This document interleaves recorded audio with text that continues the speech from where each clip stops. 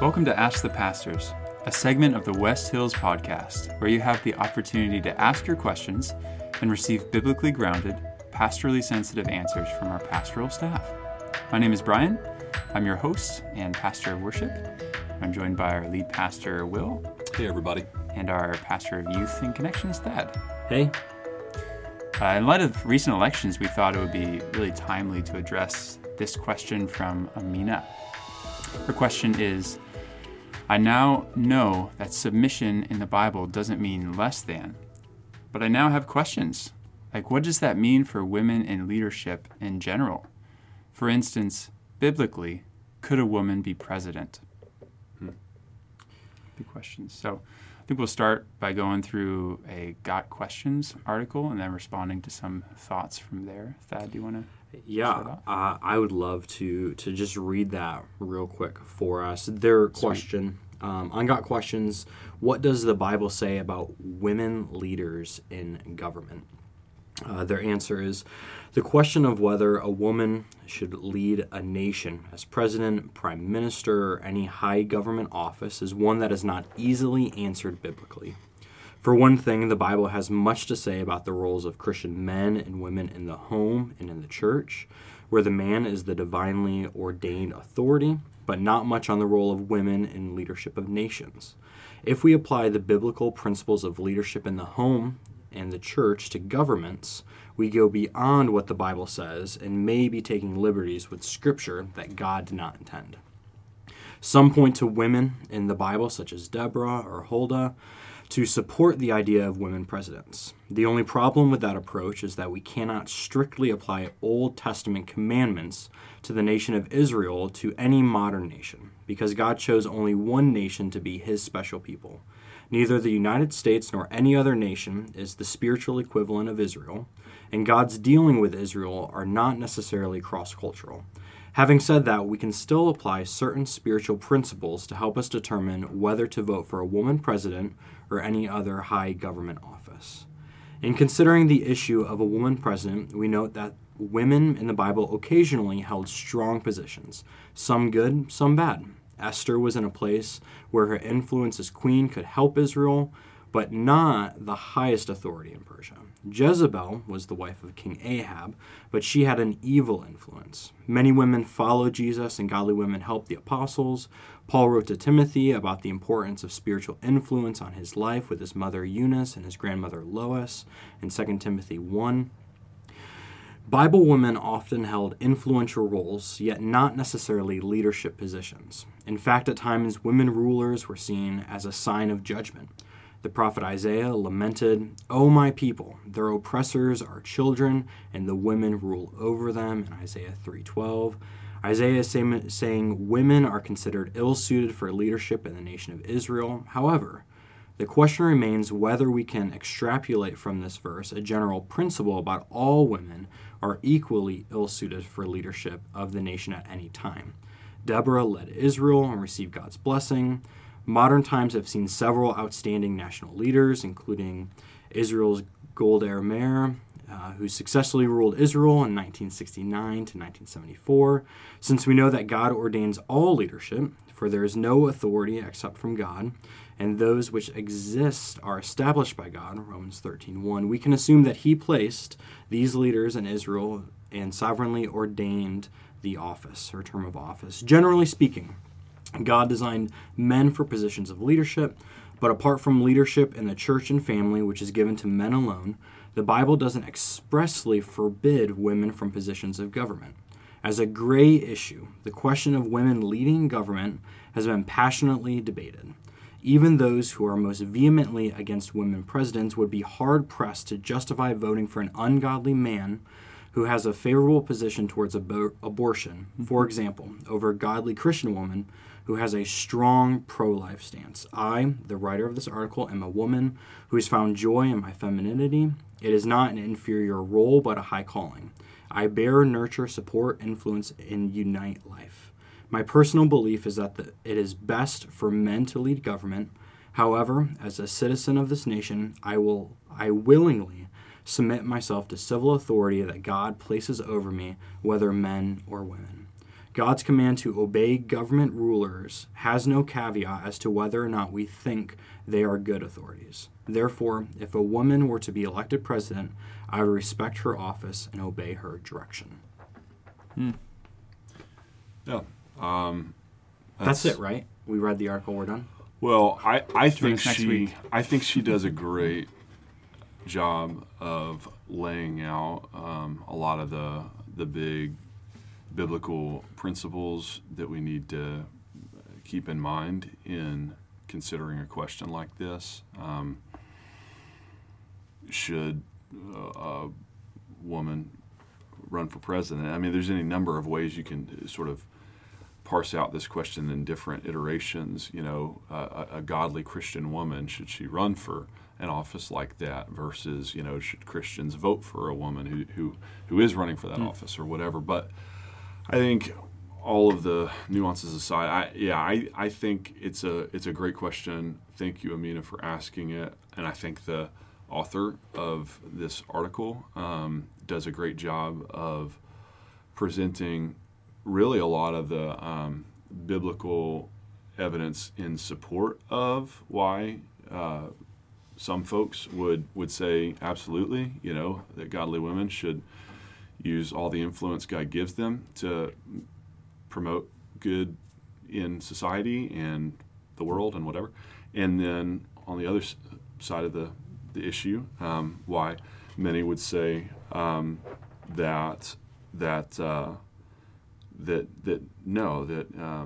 ideally, really, you know, God's best, as she ultimately admits herself in her closing here. My personal belief is it's best for men to lead in government. You know, with some of her biblical evidence laid out there, I mean, do we want to just go around and kind of share where we fall on this and why? Again, it's a great, like she said, I totally agree with this being a gray issue, that it's not very clearly black and white. I personally strongly complementarian when it comes to women in leadership in the family and the church. I think Scripture is very clear there. That and if you look at any of the, and she didn't even mention them here for that reason, but you look at any of the 1 Timothy 2, Ephesians 5, you know, 1 Corinthians 11 and 14, various passages that are famously hated by sort of quote unquote feminist Christians, or, you know, whatever, feminist non-Christians, as the Bible being misogynistic and women being submissive and all these kinds of things. I think that all of those passages in the New Testament are clearly, the context is clearly either in the home with your husband, or it's in the church with others in a spiritual authority kind of setting. Even you think maybe most the verse that might be pulled in most into a conversation like this about president would be probably 1 Timothy 2:12, where Paul says, I do not permit a woman to exercise authority over a man. And again, if you don't look at the context there, you'd say, well, boom, there you go. I mean, if a woman can't exercise authority, of course she can't be president. I mean, that's the most authoritative role in the world. You're like the leader of leaders of leaders of leaders. But again, looking at the context of what Paul's saying to Timothy here, it's clear he's talking about organization of the church, leadership in the church, and so. But maybe I'll hold on to that, and I'll let you answer the question first, and then we can come back to me. Or do you want me to? I'm happy to. Okay, you go first, and then but I do want to come back to the 1 Timothy 2:12. And add sort of my caveat with that. But you go first. Yeah, with a woman being president, I would fall in the camp that you mentioned it earlier. Should a Christian woman run for president? You use that as a kind of different way to phrase this. I would argue no. from looking at the creative order and how God has designed things, that God's best design is for men to lead in the home, and as we've already touched on briefly, and in the church. So I wholeheartedly agree with that. And I think that holds true with, should a Christian woman pursue being president of the United States? No. I also look at some of these examples mentioned in the article, like Deborah. And Deborah is in a position of leadership as a prophetess for Israel at this time. And she is highlighted as an example of she is being moved to a role of authority in Judges 4 and 5 because there is no male leadership, as a rebuke to the rulers at the time. And so she is being elevated to that position, as we see other cases of this. Of the Bible does not diminish women and their value, and so I want to make sure that that's clearly coming across. But in God's design, He is designed for men to lead at home and at church. But when men do not do that, women rightly should step up and lead. Yeah. I think to remove it some from the position of president, I think if there's not a father at home, the mother should step up and lead. If or if there is a father who's shirking his responsibilities, let's say spiritually, dad doesn't prioritize church and getting the family up on Sundays and getting them to church. Mom should absolutely step up, and it's a shame, obviously, that a woman would have to do that. I mean, I think, to your point, God's, and that's where I was going to go. Sorry to cut you off, but that's where I was going to go with 1 Timothy 2, is you read the rest of 1 Timothy 2 and the very next verses, 13, 14, 15. After Paul says, I don't permit a woman to teach or exercise authority over a man, he says, for Adam was formed first, then Eve.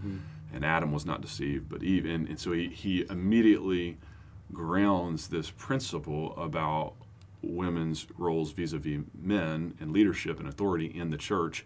He grounds it in the created order, like you said. So, for instance, if I just really quickly read this excerpt from John Piper asked Pastor John episode on this very same question. He says this. I think that the Bible summons men to bear the burden of primary leadership, provision, protection in the home, Ephesians 5, and in the church, 1 Timothy 2. Add to this that these texts and others like Genesis 1 through 3 build their case not on the basis of culture, which changes, but on the basis of God's design in creation, which does not change. He says, therefore, I am not able to say that God only speaks to the role of men and women in the home and church. If our roles are rooted in the way God created us, male and female, then these differences shape the way we live everywhere, all the time. And that is where I would, yes, it is grayer. This woman president is grayer than a woman pastor, or grayer than a woman head of household in the family, but it's not totally gray. It's a darker shade of gray, I think, because there are these creation order principles that we can pull out and say, yeah, this really does seem to be part of God's design, not just for husbands versus wives, or fathers versus children, or male elders versus female congregants, but like men versus women. That there is something in the XY chromosome, in the DNA, at that level of what it means to be a man and what it means to be a woman, that says part of what it means to be a man is to lead, is to, as Piper says, to provide leadership, provision, protection, and so I think that obviously has implications then for things like politics, female president, and women in the workplace and as supervisors, bosses, and things like that, which we want to get into in a little bit. But I also, did you want to say more about, you started to talk about Deborah in Judges 4, were there other examples that you? Because I want to come back to and just agree with something you already said. Agree with me. Okay, I'm going to agree with you. I'll take it. It's like the agreement. Yes. So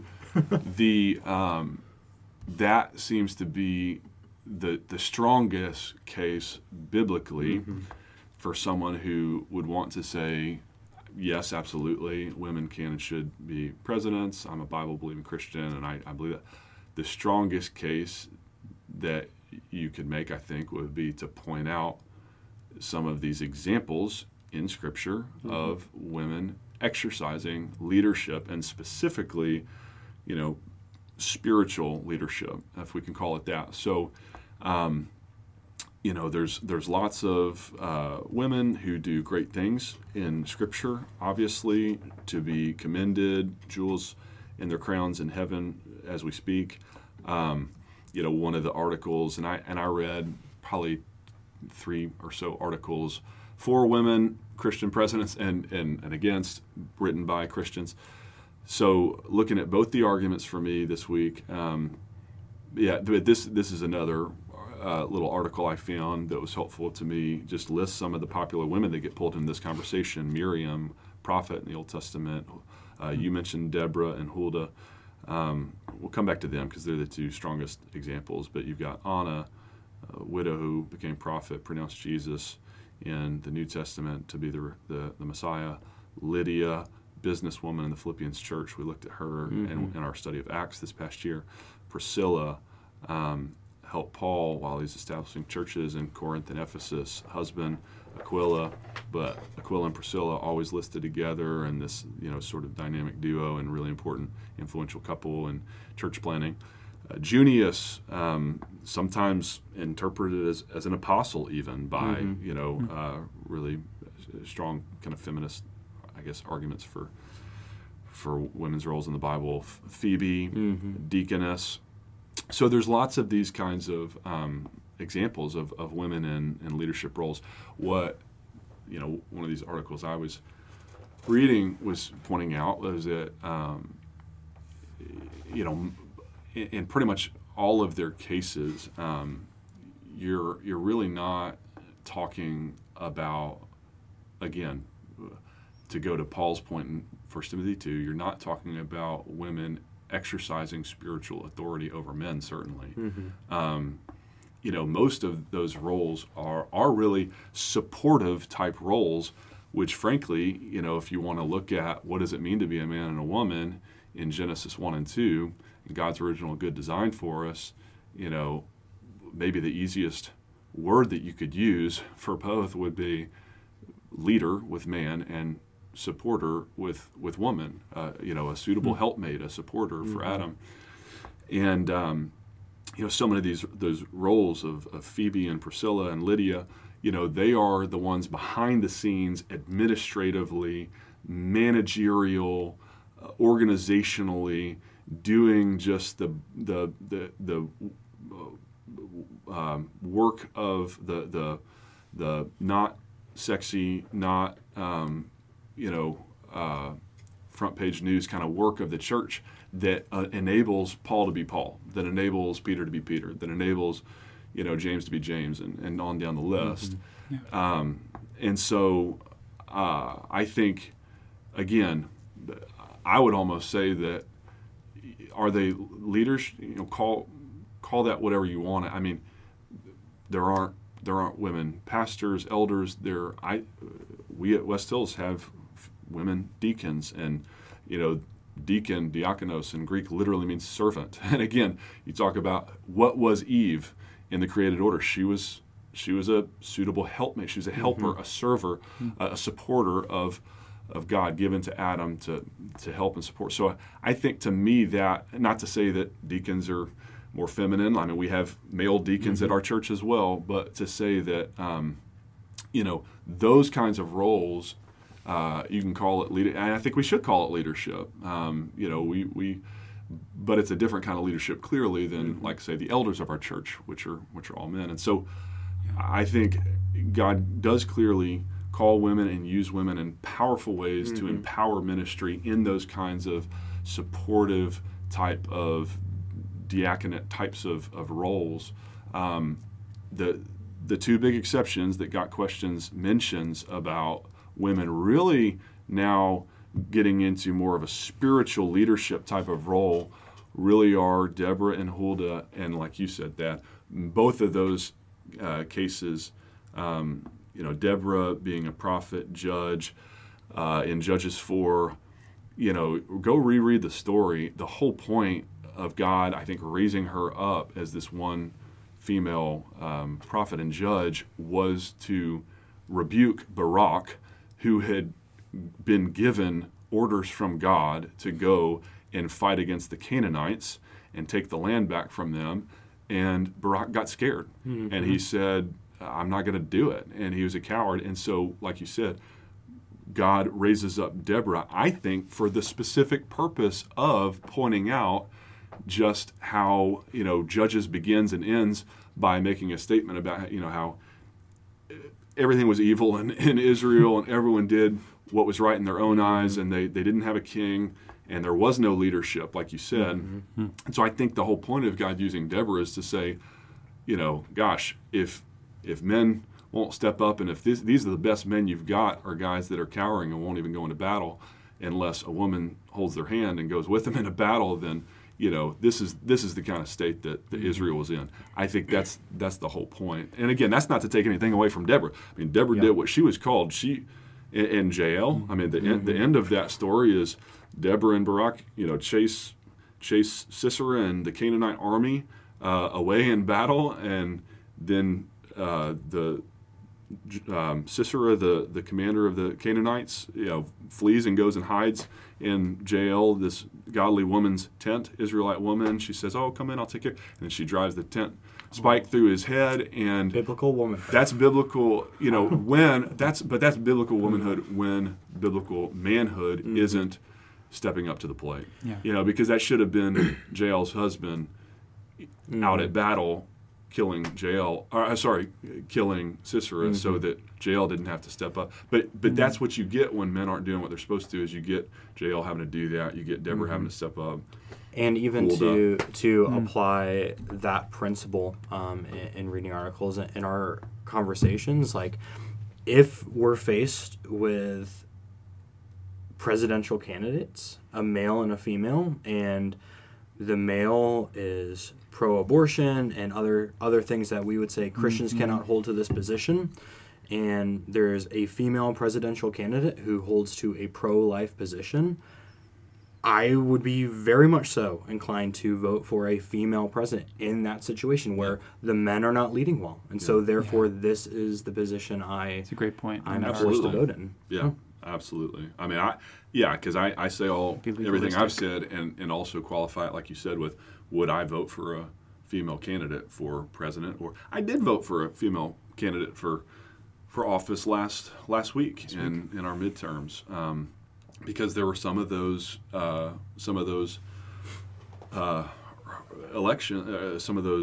positions where in doing the little bit of research I had time to do on the candidates, it seemed like, yes, this candidate, who happens to be a woman, is going to espouse biblical principles, is going to promote the welfare of our country, our society, in better ways than the man will. And to me, at the end of the day, that's the most important thing there.